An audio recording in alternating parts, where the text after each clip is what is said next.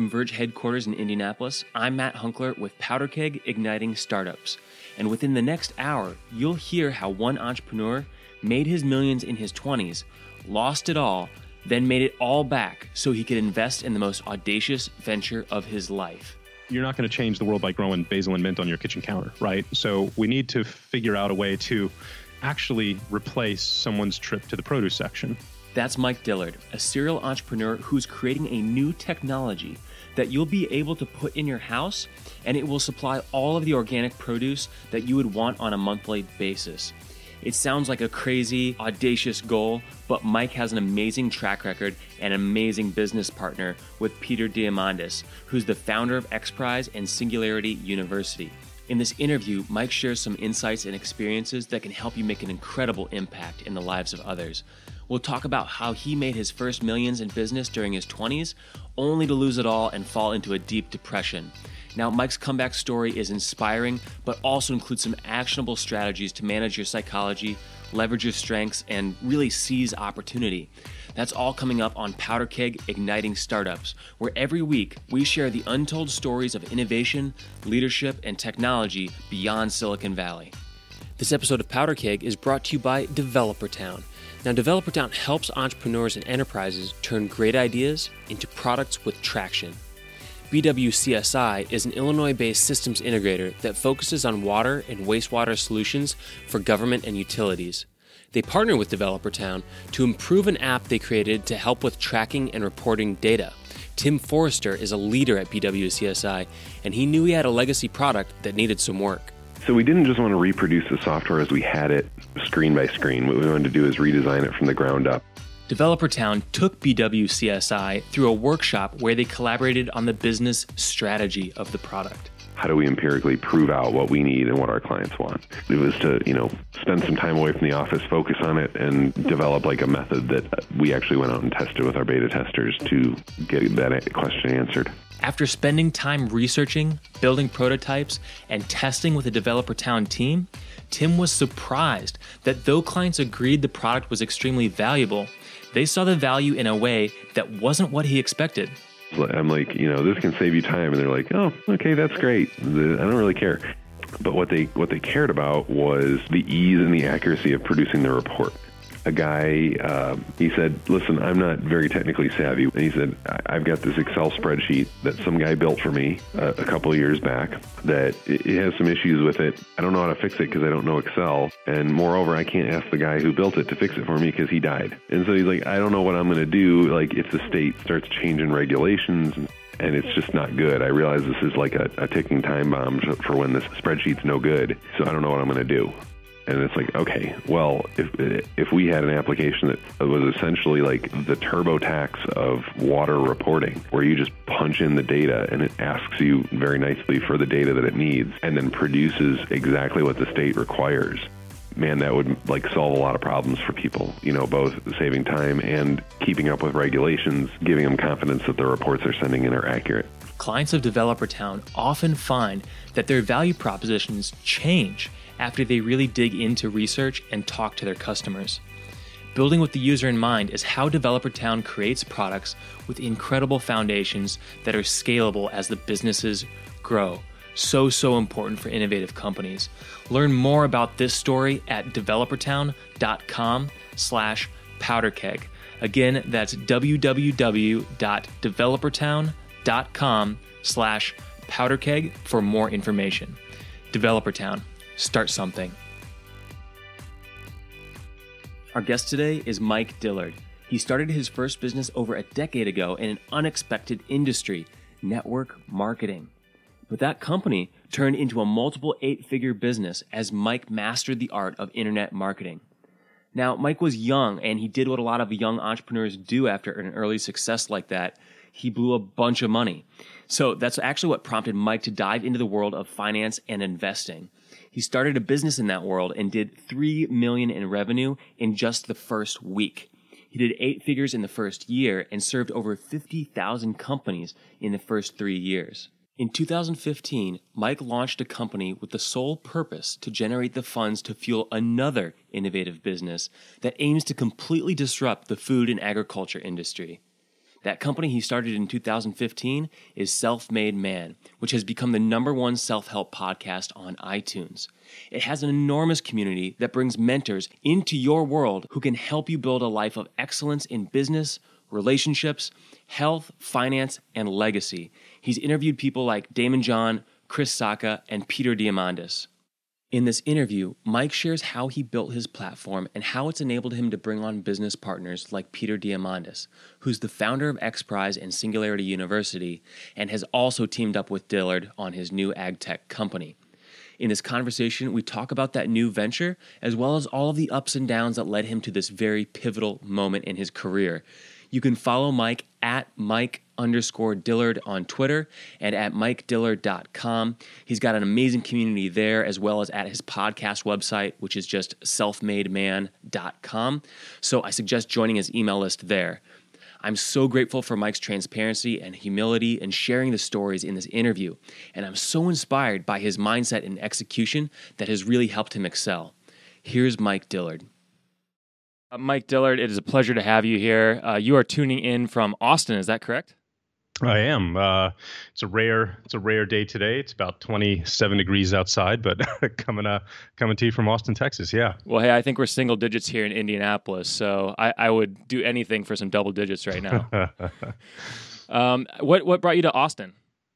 I grew up and was raised in San Antonio, made the Texas tour, lived in Dallas for a while. And if you're going to live in Texas, Austin's the place to be. It's a young, smart, healthy city, just a lot going on. It's growing like crazy. So this is it.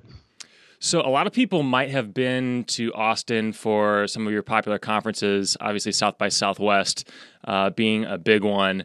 What is Austin like when South by isn't going on? A lot of traffic, a lot of cranes, a lot of construction. I live downtown right on the water, and there's 3 cranes around my building, building 3 new high rises.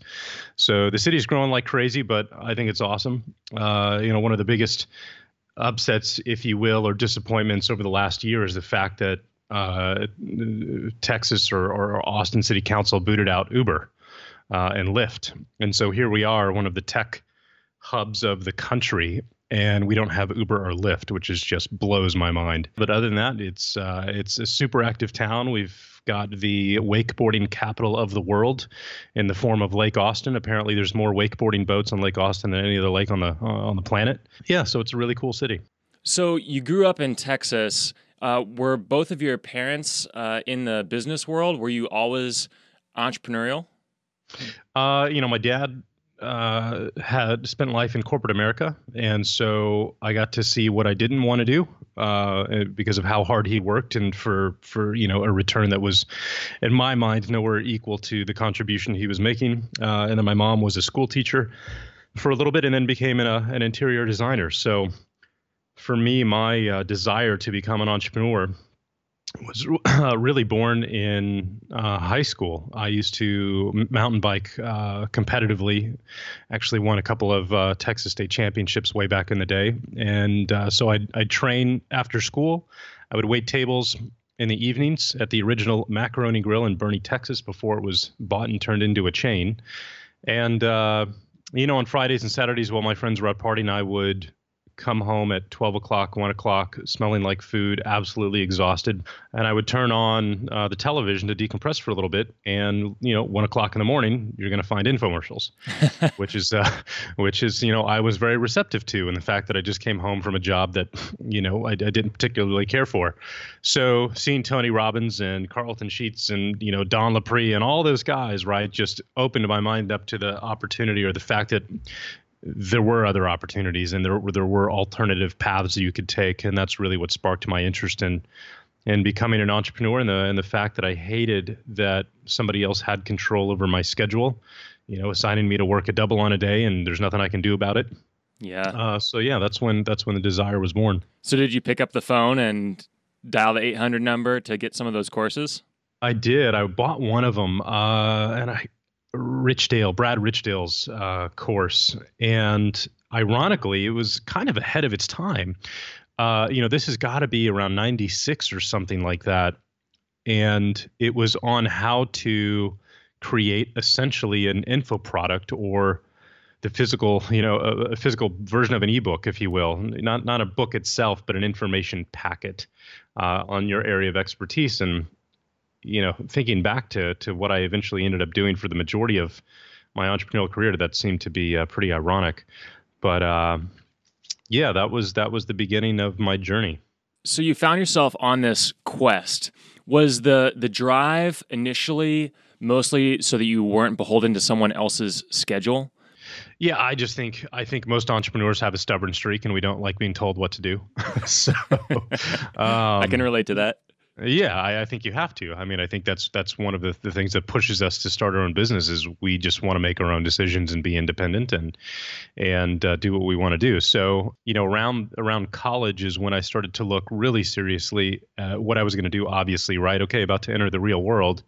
So at some point in college, sophomore, junior year, I discovered the network marketing industry. And that tends to, I think still to this day, make its way through college campuses, on a pretty regular basis. So I found Prepaid Legal, which most people have probably heard about. And, here's a way where I can start my own little business, for $200 or $300, which I can afford. And I like the idea of leverage and residual income. And so all that stuff started to really appeal to me. Executing on it, as I soon learned, was a completely different story. And so I spent, at least 5 or 6 years attempting to build probably a dozen different network marketing companies and just failed miserably time after time. Went to all the conferences, went door to door for some of them. Maybe for our listeners that have heard of network marketing but don't necessarily know what that means because they haven't participated in or been approached by someone in network marketing, could you maybe explain what that business model is? Sure. To think Amway, Mary Kay, Avon, Herbalife, those big companies. And essentially, they've got a product line which you can buy at wholesale and retail to people that A lot of chiropractors and doctors sell, nutritional products from network marketing companies. Or you can build a team on top of that. And if, some of the customers that you have like the product and they want to resell them too, then great. They can essentially join your team and you would make a residual, income off of their volume or sales volume as well. And so, all of a sudden there's this kind of appeal to the sales pitch where it's like, hey, if you build a team of, 20 people who want to sell the products too, and you're making 5% of all of their volume, well, all of a sudden you're making a residual, passive income. So that's kind of the primary pitch or appeal, if you will. And I just absolutely sucked at it. And I didn't realize why at the time. I finally did, 5 or 6 years into it. But, at the time, this is like Google, our web 1.0 days. This is pre-YouTube. This is pre-MySpace. This is pre all of that. And if we saw a video online, it was like, oh my God, there's a video online. It was a really big deal. So it really was, building your business was really dependent upon old school networking, cold calling people, buying leads, going to meetings and networking, trading business cards, that whole deal, which, I realized I'm a 9 out of 10 introvert.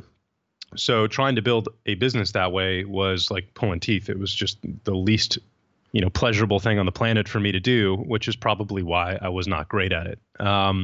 So yeah, well, that was the one thing I did have was a desire to become an entrepreneur at any cost. It was literally either I'm going to make this work or I'm going to die trying, but I'm not going to give up because the thought of going out and getting a corporate job and, for somebody else for 50, 60 grand a year, after seeing the work that my dad went through is just not going to happen. So, I'd time after time, I'd watch these people walk across stage. They've got the same company, the same opportunity, the same products. And yet these people are making a ton of money and I'm not. So what's the deal here, right? And fortunately, at some point, a mentor of mine said, Mike, my goal at the time was to make 50 grand a month because that's what he was making. It's like, man, if I can just make 50 grand a month, I don't care if it takes me 10 years, I would be the richest person in my family tree. And like, I could do anything that I'd ever want to do. And it was possible because he was doing it, right? He said, Mike, if you want to make $50,000 a month, you have to become a person who's capable of making $50,000 a month. And that to me was just like this nuke going off in my brain where it was like, holy smokes, this is not about the business. It's not about the opportunity. It's not about the products. It's about me and the fact that who I am today is not capable of achieving that result. And it really set me off in a different direction and made me realize that success was going to come not from something outside of myself, but it's going to come from me. And that's why all of these individuals, no matter what business they were part of, were achieving success while I wasn't. They had gone out and really mastered a skill set of some kind that allowed them to successfully build the business. When he said that to you, Mike, did you instantly gain that self-awareness, or did it take time to cultivate? No, I think so, because I was at the bottom, right? 5 or 6 years of nothing. I'm like, teach me, tell me what I'm doing wrong here, right? And I was at the breaking point for sure. So, what I realized is that, all those people who are achieving success, they were really good at something. Maybe they were really good at speaking to a prospect over the phone. Maybe they were really good at holding a local event at their house, or maybe they were really great at speaking from stage. It didn't matter what it was. They had all mastered a skill set. And I hadn't. I was waiting for the magical website to turn traffic into, customers and money, which just wasn't going to happen. That's around the time I found Dan Kennedy, and, kind of the godfather of direct response marketing. And it was just so miserable in the business. I was like, man, if I have to go out and cold call 100 people a day, or whatever it may be, even if I'm making money, I don't want to do that. I don't enjoy it. So is there a way for me to build this business that is aligned with how I want to build it and how I want to live my life on a daily basis and what I would enjoy doing? And I realized that I actually enjoy it if, just 5 to 10 people called me every day. They were already informed, they were already sold, maybe they had a question or two, but they were basically ready to either become a customer or sign up as a distributor. I was like, if that were the case and people were chasing me down instead of the other way, I was like, I think that'd be kind of fun. So how can you possibly do that? Well, that's where Dan came in. He had a book called Magnetic Marketing, and it really is the first book before the term was even coined that outlines attraction marketing. How do you become the hunted instead of the hunter?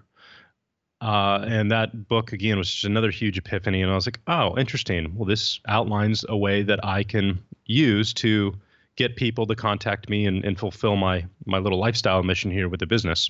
And what was the biggest nugget that you got out of that book that was sort of the aha moment? Just the core of attraction marketing in general, which has become a source of value for others. That's pretty much it. And so instead of going out and chasing people down and trying to convince them on why this was something they should do or product they should buy, I tried to become a source of value. And so I started putting out lessons that I'd learned on what didn't work. And I started to teach myself skill sets like Google AdWords and copywriting. I realized, hey, I could write a web page or put up a web page that sells the entire opportunity and sells the product line, answers their objections, tells them how much it costs, educates them on the entire process. And they could literally just call me at the end of that saying, hey, how do I get started? So for me, becoming a source of value was mastering those skill sets, mastering copywriting, mastering direct response, mastering Google AdWords. And then I started to promote my business using those tools and methodologies. It started to work really, really well. I ended up writing an instruction manual for the first team at that point I had started to build because I was getting results now. And what were you selling, Mike? I think it was a company called Zango. It was a company that sold a nutrition supplement. Okay. And, so I wrote this instruction manual and I kind of swiped Dan's title and I called it Magnetic Sponsoring. And it was about 55 pages, wrote it in Word, printed it out at Kinko's, sent it to my new team members. And the word kind of got out into other companies and other distributors who really viewed my approach as, at the time revolutionary. Here was a way a guy was building this business online through direct response that nobody had really done before in that industry. And so you're 26 at the time, right? Yeah, 26. Yep. And becoming kind of an influencer in this space where there's just a massive market. Yeah, it was kind of my Tim Ferriss 4-hour workweek moment. As much of an impact as that book had on the entrepreneur space, my book had on the network marketing space. And, I had people calling me wanting to buy it for their team. And so I made a generic version of it. I started selling it online for $39 a copy. I'd get them spiral bound at Kinko's once a week. I'd buy a couple hundred at a time and have them printed up. And before I know it, I was selling 40 to 50 copies a day, which is, around $2,000 a day. I'd go to the post office every day for an hour or two with buckets full of these envelopes that I, addressed every morning, take them to the post office and mail them off. And I do the same thing the next day. Mm-hmm. So, before I knew it, I'm selling $60,000 worth of this freaking book a month.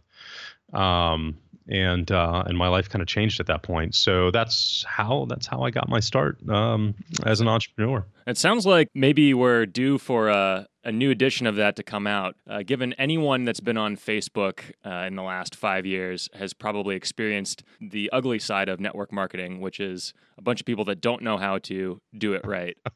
Right. Well, unfortunately, that's an uphill battle. But, so here's the thing about that industry, right? I left that world in 2010, so I haven't participated in a while.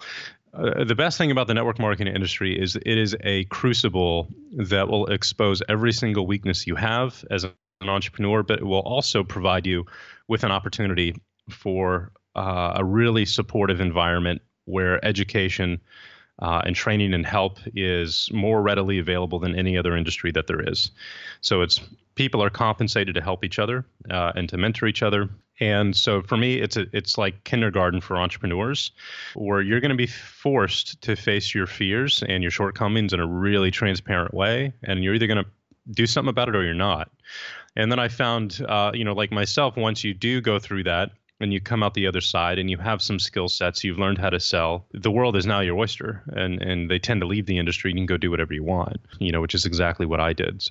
So let's jump back into your story, because I think we're at the most pivotal point, right? Your launching of your career, your solidification, if you will, of your expertise in network marketing, online marketing. What do you do with that success? What did that success look like at age 26?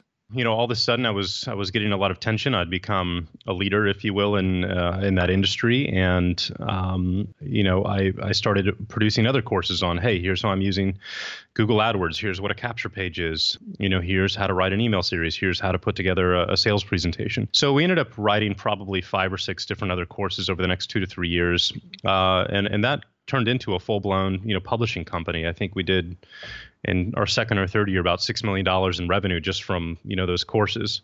That's incredible. And how does that translate into profit? I mean, is all of that going back into advertising it, or is the information industry something that has real profit along with the revenue? Yeah, that company in particular, because of that industry, it was perfect for affiliate marketing, right? So we offered an affiliate program for all of those products, and essentially, gave affiliates 40 to 50% of their sales revenue. So the company as a whole, it was probably around 30% a year in net.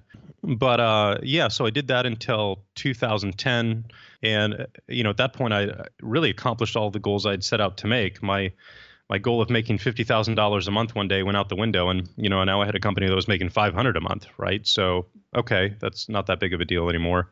I'd become the number 1 distributor in a network marketing company, so I checked that box off the list. I'd said everything that I had to say and shared all of the knowledge I had to share through the courses that I had written. So by 2010, I was just kind of like, I'm done here. There's nothing else for me to do. So how did that impact your non-business life? I got bored and I stopped, paying much attention to it, and things started to slowly drift downhill. And the big lesson I took from that is that, hey, even if you've got everything up and running, the moment you take your attention off of it, it will start to decline slowly. And it presented another problem, which became the inspiration for my second business, was the fact that, here I was in my 20s, was making millions of dollars a year, and had come from a family and a background that, that kind of money was unheard of. So I had zero education when it came to, my financial education. What do I do with the money that my business is making? And I naturally did what every single guy in his 20s would do who's in that position, is I blew it on a giant house and boats and cars and traveled around the world and, checked off every single item that had been on my dream board for the previous 6 years, which was a hell of a lot of fun. Yeah, pulled the old Mark Cuban. Yeah. So then, my 30th birthday comes around, and I'm like, I'm being an idiot. I'm really being an idiot. I have an opportunity of a lifetime, and I have probably, 100 grand in my bank account at any given time, despite the fact that I'm making at least $1 million a year in net. And I'm like, I'm being an idiot. This isn't financial freedom or prosperity, or I'm not building wealth. I'm just spending it. I realized that had been a common theme in my peers as well, in the fact that 99% of the conversation that anyone was having is on how to make money, but no one was talking about what to do with the money once you make it. And, we had just gone through the crash of 2008, watching my parents and their friends in corporate America lose 50% of their, savings and retirement fund over the course of a year was really scary. And I was like, well, I know what I'm not going to do. So what do you do, right? What are the options? And the logical question to ask for me was, well, if the goal here is to become wealthy, what are the rich doing with their money that, the middle class are not? And so I went to the bookstore, book people here in Austin, went to the business and investing and finance sections, looked at all the books that were available, and all of them had been written for the previous paradigm pre-crash. Buy your house, right? Balanced portfolio of stocks, whatever it may be. It was all just completely irrelevant now. There weren't really any answers. And guys like Mark Cuban and whatever, they're not sitting there writing books on how they invest their money. It's just not practical for the average person. So, that really inspired my second company. And I was like, well, I'm going to go figure this out. I'm going to learn how to invest like the rich, and I'm going to turn it into a private diary that people can access online. And this is not my world. I'm not the expert. I don't have anything to teach here. So I'm really going to serve as the host. And I'm going to go out and interview the smartest people that I can on how to invest and protect your money.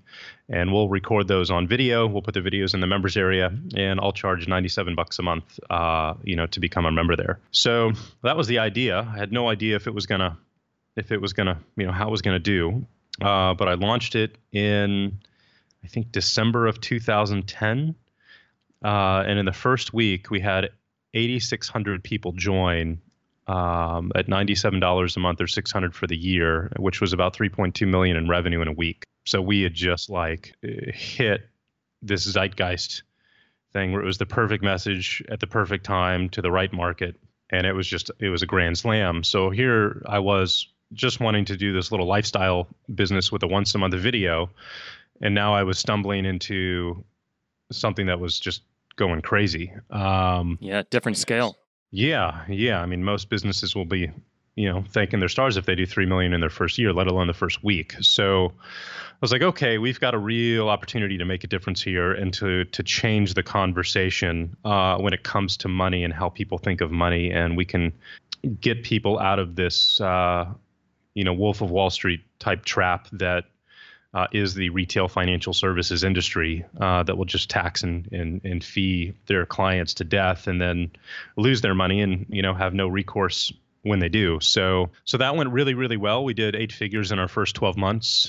We built an office, we hired a team, and all of that good stuff. And then about 18 months in, we ended up interviewing a guy from Australia who turned out to be a con man who basically conned us and all of our clients, and that was a massive, massive, massive debacle. Unfortunately, they've been prosecuted and found guilty, and if not in jail yet, will hopefully be there shortly.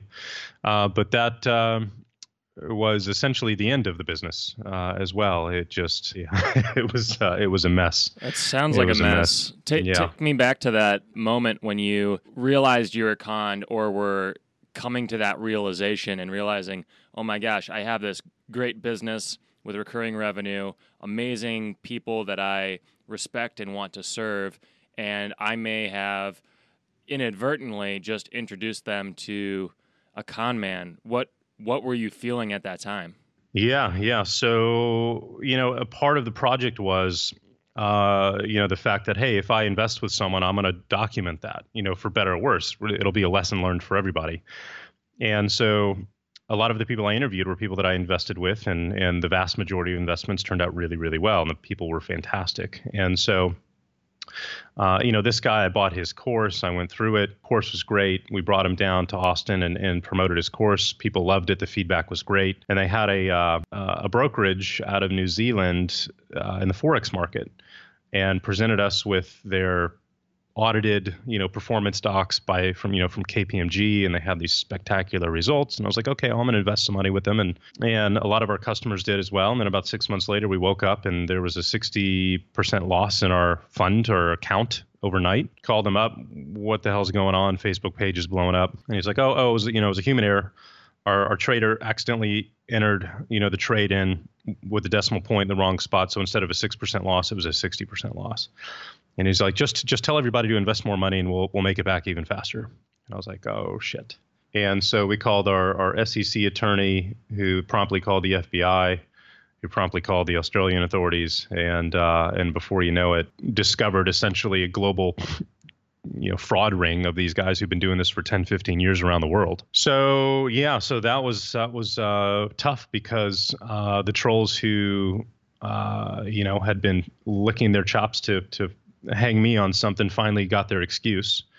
So going through that publicly was horrific. How did you get through that? I don't think I did. The stress was unbelievably high. My business partner, Robert, 2 to 3 months into this, was diagnosed with leukemia on his wedding day. I was going through a divorce at the time, and now our business, had dropped from $1 million a month in revenue to essentially $200,000 a month in revenue, which was less than our overhead. Legal bills were about $60,000-$70,000 a month.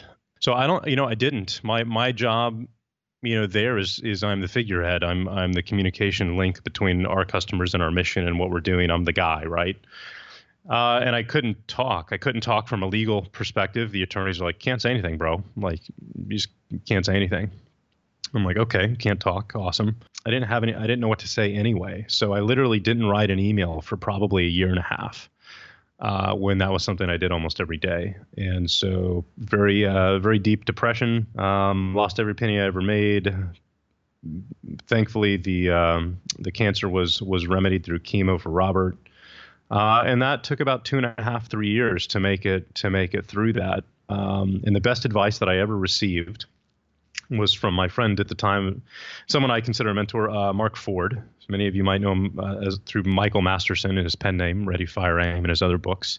But Mark had gone through something similar early in his career 20 years ago, and I just said, hey, what do I do? And he said, be completely honest and transparent in everything that you say. So I did. When I finally got the okay from the attorneys to say something, I wrote a 30-page blog post.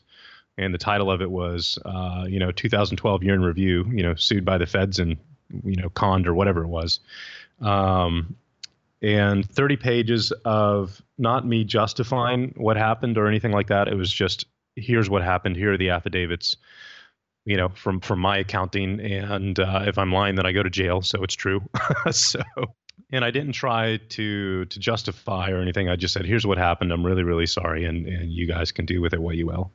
And I think, the people who read that saw that, we were, if anything, the biggest victims out of anyone here, because not only did we lose the money we invested, but I lost, a piece of my reputation became in question, and my business, was gone. My marriage was gone. Robert almost died. Like, there was a lot that we had gone through. So the response was, I would say 95% extremely, extremely positive. I think people left 400 or 500 comments, and the vast majority of them were extremely positive. And that was the single best thing I've ever done, was making that post.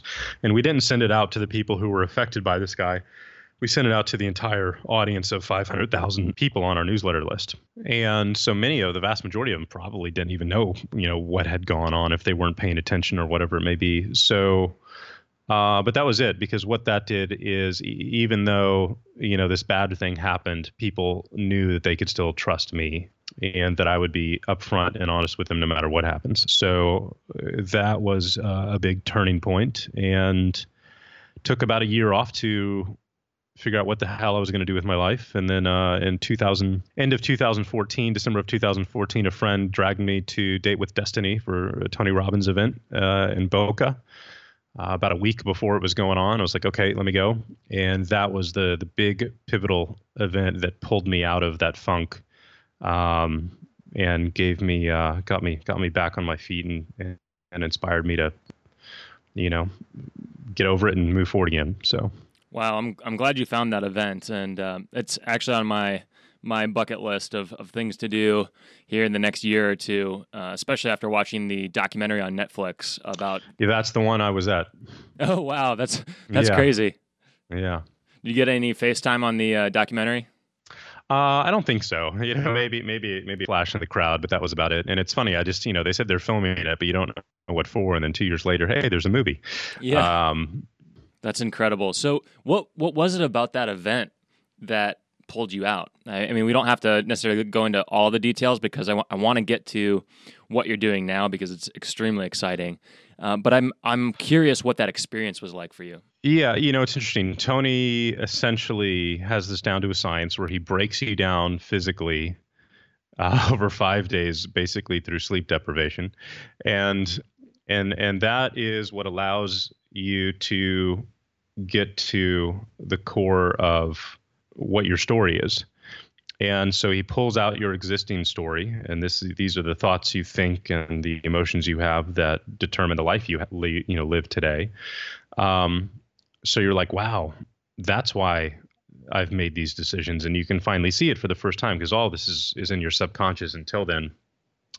And then once you have that out, you can then redefine it, and you can write a new story, and you can figure out, hey, what is my life's purpose? What is my mission? And what's the new story that I want to define for myself? So through a 5-day process that's unbelievably difficult, you come out the other end with that kind of insight. And it's the best thing I've ever done. And I don't know how many years Tony's going to do it. I know he'll do it as long as he can, but I would go sooner rather than later because it's a life-changing deal.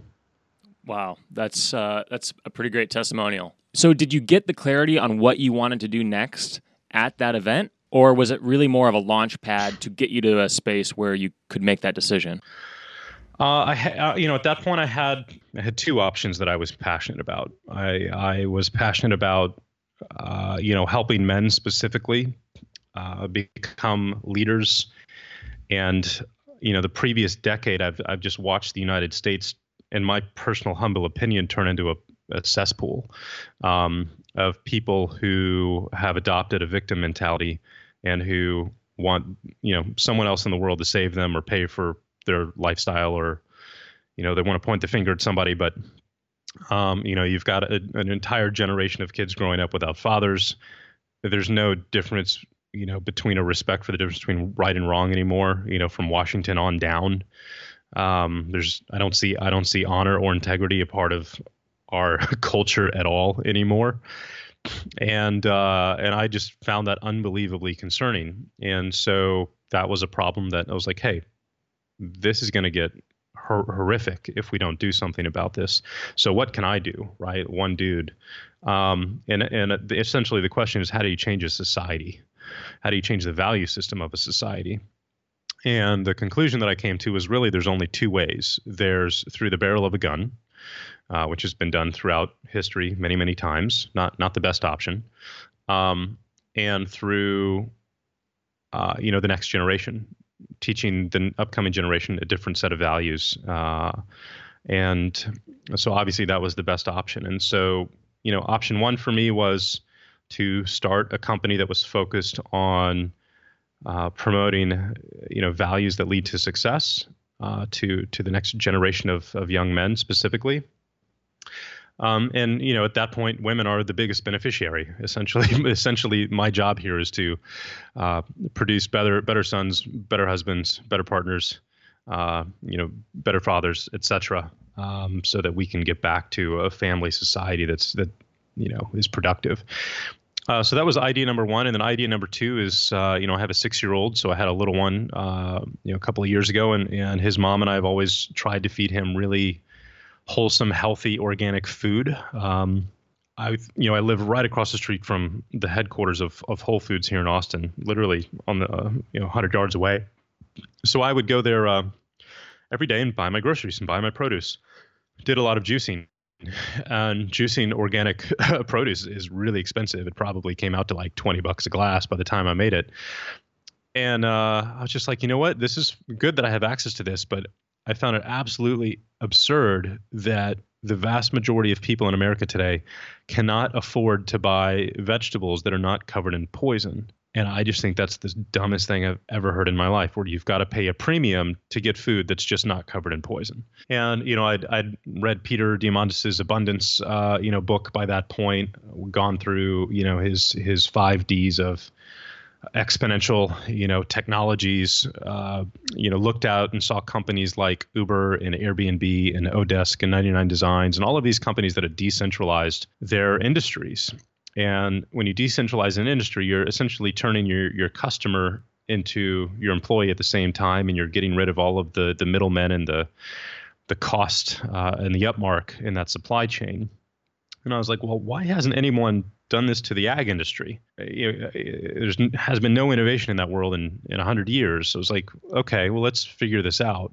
And is there a way to put healthy, clean food back on the dinner table at a price the average person can afford? And the way to do that became clear. You had to decentralize that world, and you had to have the farming process start and end in the house. And if you can do that, you can get rid of the farm, you can get rid of the tractor, you can get rid of the 18-wheelers and the boats across the ocean, you can get rid of the distribution centers, and finally the retail store. And if you can get rid of all of that waste, you can reduce water waste by 95%. You can reduce pollution by 100%. Chemical use by 100%, and you can end up reducing the cost of the food by about 90%. So, okay, that's the way to do it. How do we turn someone's house into a farm in a practical way that the average person would actually enjoy and find practical? Because if you don't get adoption and penetration, you're not really solving the problem. So I dove into that world, and it became pretty clear very quickly that the way to go was through hydroponics. Can't have people bringing in bags of soil into their living room. It's not going to work. And there were a couple of hydroponic products out at the time, Tower Garden being one of them. Here's a proven company that's been out for 10 years with a proven product. People are buying it. It grows, a good amount of food. That grew 3, 4, 5, 7 little plants at a time, but you're not going to change the world by growing basil and mint on your kitchen counter, right? So we need to figure out a way to actually replace someone's trip to the produce section, because if you're just doing part of it, you're not solving the problem. It became clear we needed to create a system based on hydroponics, but it had to be completely automated so that anyone can grow and use it. You don't have to have any expertise. It's not like taking care of a fish tank, which the other systems were. It was a lot of work, and it had to be pretty. You had to want to put it on display in your home as an art piece, if nothing else. And then third, it needed to grow enough food to replace your run to the grocery store. So that was kind of all the criteria on the wish list. And I just literally, bought 5 books on hydroponics on Amazon, and that was the beginning of my journey down this road. Hired a company called Whipsaw in Silicon Valley, an industrial design firm, to help me come up and make the system. That was about 2 years ago, and it's been a hell of a learning experience. But literally, 20 feet to my left right now, I have a prototype sitting in my living room that grows 36 plants. It's completely automated. It looks like Apple built it. People walk in the house and are like, "Holy shit, what is that?" And it works. It's not perfect. We're still working on it. It's been unbelievably expensive and challenging to make, much more so than expected. But we're heading down that path. So so that's where we're at. So you mentioned that it's expensive. Did you have to go and raise venture capital in order to do some of this R&D? No, and that's something that I mapped out, right? During the beginning of this process, when I started to try and do my best guesstimate on what it was going to cost to build something like this, it came out at the time to about $1 million. And I've learned through past business endeavors that if you're dealing with hardware or software, you can just use something we call the rule of 3x, which means take your best estimate and then triple the amount of time you think it's going to take and the cost. And that's really what you're going to end up at. And I found that to be the case in everything that I've ever taken on like that. So I realized I was going to need about $3 million, and I didn't want to take on investors. I just don't like the idea of. I just don't want that responsibility. I don't want to take money from my friends and family member and have any risk whatsoever that I would disappoint them or lose their money. So that's just not something I wanted to do. So the only option was to self-fund it. And at the time, I'm like, okay, I'm at Tony Robbins. I have no business anymore. I have no money. I don't know what the hell I'm going to do. So I essentially figured out and realized that I needed to start a business based on what I was really good at in order to fund this business. And so, I took the first mission, which was how do we change the value set of young men in the world, and I turned that into, Business A, and I've used the money from Business A to fund development of Business B. So, the brand for the young men turned into Self-Made Man, and Self-Made Man, the podcast, and I've produced a course or two there on some of the most valuable strategies that I've used over the last 10 years during my entrepreneurial career. How to build an email list and an audience, how to build or produce an effective sales presentation or a webinar. And we've been selling those courses for the last year and a half or two. And they've done really well. The feedback's been phenomenal. We've sold $2 or $3 million worth of those a year, and about 40% of that or so is profit, which has gone into the hydro business and funded that entire project. So it's been interesting. I built one company with the sole purpose of funding the second company, and so far it's worked out. So that's great, and definitely a unique approach to funding a venture-backed, quote unquote, venture-backed company. Getting your own capital from another business that you know how to grow and start from the ground up, to then invest your own money into something that eventually will probably either need venture capital or your business doing 10x on the Self-Made Man side of things. Being able to raise that $3 million in capital yourself in just 2 years is pretty incredible. What have been your favorite moments of Self-Made Man and growing that brand? It's interesting. All of that was designed around constraints. Most of the time you don't build your business with constraints in mind. You're like, I want this to go as big as I can, but I had some very specific constraints that I needed to build that around because of the time that I would need to dedicate to the hydroponic business. And so one of those constraints is time. How do I spend the least amount of time possible building Self-Made Man? And one of the things you need to do if you're going to build a company is you've got to be in constant contact with your audience. You've always got to be delivering value at least on a weekly basis, if not more often. And typically in the past, I've done that by writing blog posts and emails, but that takes time. I'm a really slow writer. A blog post will typically take me 1 to 2 days to write. Yeah, me too. And then coming up with a new topic every week, you're just like, holy smokes, this is a full-time gig. And so I still, nonetheless, it didn't change the need and the requirement for that. So, I realized that the most efficient way to deliver value to my audience with the least amount of my time was through a podcast. So got on Google, typed in how to start a podcast on YouTube, found some good tutorial videos, bought the recommended mic that everybody said I should buy, and started the Self-Made Man podcast about 1.5 years ago. And, that has turned into just a really unexpected, awesome platform and project. The amount of positive feedback I get on that from a weekly basis has just been unbelievable. The amount of new people that it's brought into my world has been just awesome. And the amount of people that it's allowed me to meet in the form of my guests has just been priceless. Here I am getting to interview guys like Damon John or Chris Sacca or Kevin Harrington or Peter Diamandis or, Aubrey Marcus or all of these guys, Tom Bilyeu. It's like my own little personal mentoring hour-long session every week with some of the most successful people on the planet. And it's led to extremely valuable, relationships. Most people don't know this. I haven't talked about it really publicly yet. But, Peter Diamandis is actually on the board for the hydro company. So building and meeting people like that and building relationships through that podcast has just been awesome. And my time spent on it is literally 2 hours a week, a half hour before prepping, an hour-long interview, a half hour writing the blog post and getting it out, and that's it. So from an ROI perspective, it's just been awesome. Well, you mentioned names like Damon John and Chris Sacca, Peter Diamandis from XPRIZE. I imagine that it didn't start like that from scratch, right? Like 1.5 years ago, it was still a very crowded market in terms of the marketplace of podcasts, right? So how did you get to that level to where you're now talking to these kinds of guests and getting the kinds of download numbers that you are, that puts you as the #1 self-help podcast on iTunes? the one asset that I did have left was my email list. So on the financial education company, I handed over my half of the business to Robert because I just couldn't have anything to do with it anymore. It was just the emotional toll had been too high. But I had my email list, of a couple 100,000 people. And so, I had a huge advantage as far as having a built-in audience went. So when we launched the podcast, hey, it's not to 5 people, it's to a couple 100,000. So, that was definitely a huge advantage. But I didn't start the podcast to build a podcast. I didn't start the podcast to, to turn that into my primary outlet.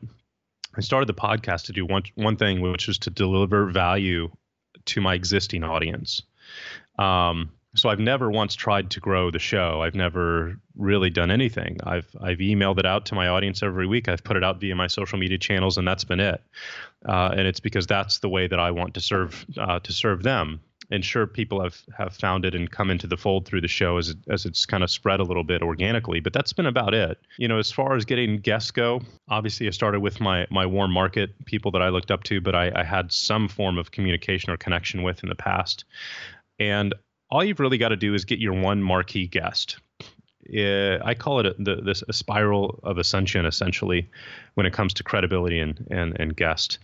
If you just get that one person, that one name, like a Peter or like a Daymond John, then all you've got to do when you reach out to other people is say, hey, look, we've had guests like Peter and Daymond John. They're like, oh, cool, awesome, yes, right? So you're just looking for that one person, and do whatever you need to do to get them on that will bring credibility to your show. And then, when we reach out to guests too, it's usually, especially in the beginning, people that I look up to and want to talk. And so I reach out personally, tell them why I want them on the show, how they've impacted my life previously. Said thank you for their contribution that they've made to my career, and just been really genuine, about it. So that's been it. I really appreciate you sharing that advice, Mike. And I'm really excited to follow the growth of your hydroponics company. And I love that was rooted in solving a problem for your son. What's your son's name? Chase. So when Chase is a teenager and is eating homegrown foods, talk to me about what the business is doing at that time. Fast forward for me. How old is Chase now? He's 6. He's 6. So fast forward for me, 7, 8 years. What is this business doing? How is that impacting the world? That's a really good question, and I don't know the answer to it. Primarily, this is something you can probably tell, but I struggle with this. I struggle with this on a daily basis. I'm very similar to Tim in this regard. Tim Ferriss. One of the things that I'll never forget I read or heard him talk about was the fact that Tim surrendered to who he is and what he's good at, and what he'll essentially what he should not pursue. And I thought that was just really powerful and just a big deal on his end. But I'm starting to see the wisdom in it, which is, my superpower, if you will, or stupid human trick is coming up with solutions to problems that I see, and coming up with really good solutions that people like and that can successfully make its way into the market and be sold. What I don't enjoy is building a business. I don't enjoy the infrastructure. I don't enjoy the hiring, the firing, the administrative, I just don't enjoy any part of that. It just sucks me dry from an energy perspective. My happy spot is where I'm at right now, which is in front of my desk, overlooking the water, and in front of my computer writing 8 hours a day. That's it. That's all I want to do. And when I had an office, I'd sit in my office, I'd close the blinds, and I'd do the same thing there. So, and try to avoid people, which is not a good thing. So, I'm really conflicted on what the future of the business looks like, because for me, my one goal is just to get it to launch and to get it out there. And I don't want to buy a warehouse and buy a company and hire 100 employees. And so I don't know what that looks like. I don't know if it's hiring a CEO. I don't know if it's selling to a company that, can do a better job of that than I can. For me, at the end of the day, the only thing that matters is getting poison off of food. And even if I have to help support other companies that are doing a better job at that than I am, then that's what I would do.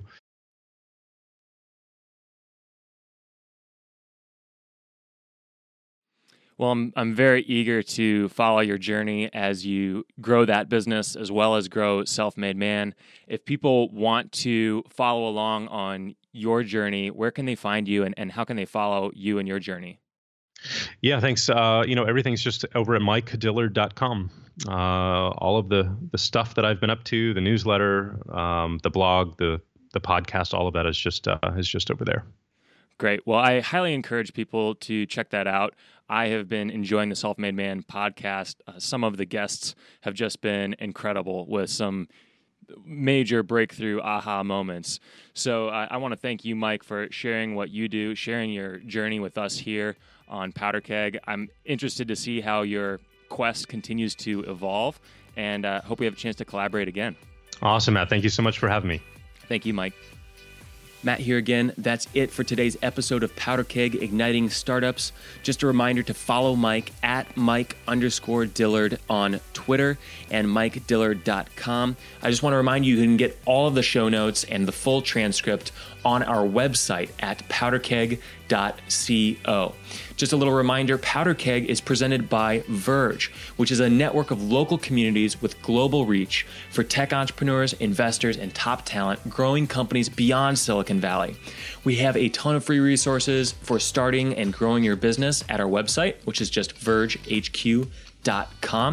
We also host several events every month around the country. So check us out, see where we're going to be. Maybe we can link up in person. Would love to see you, meet you, have a conversation. And again, you can find all that information on our website at vergehq.com. And of course, you can always find me, Matt Hunkler, on Twitter, and I'm just at Hunkler. I appreciate the follow. I appreciate the conversation and all of the ideas that we've been sharing back and forth over the last several weeks since launching the podcast. Thanks to all of our Powder Keggers out there who already left us a review on iTunes. Just a little reminder that you can leave us your honest review on iTunes by going to this link, powderkeg.co/iTunes. Give us a subscribe while you're at it, and we'll be forever indebted to you. It's your reviews, it's your subscriptions, and your feedback that help us get better and reach more people. We've got guests like Paul Singh from 500 Startups and Results Junkies. We've got Jay Baer from Convince and Convert and an early investor in companies like Buffer. And we've got Brian Clark from Copyblogger coming up soon on Powder Keg Igniting Startups.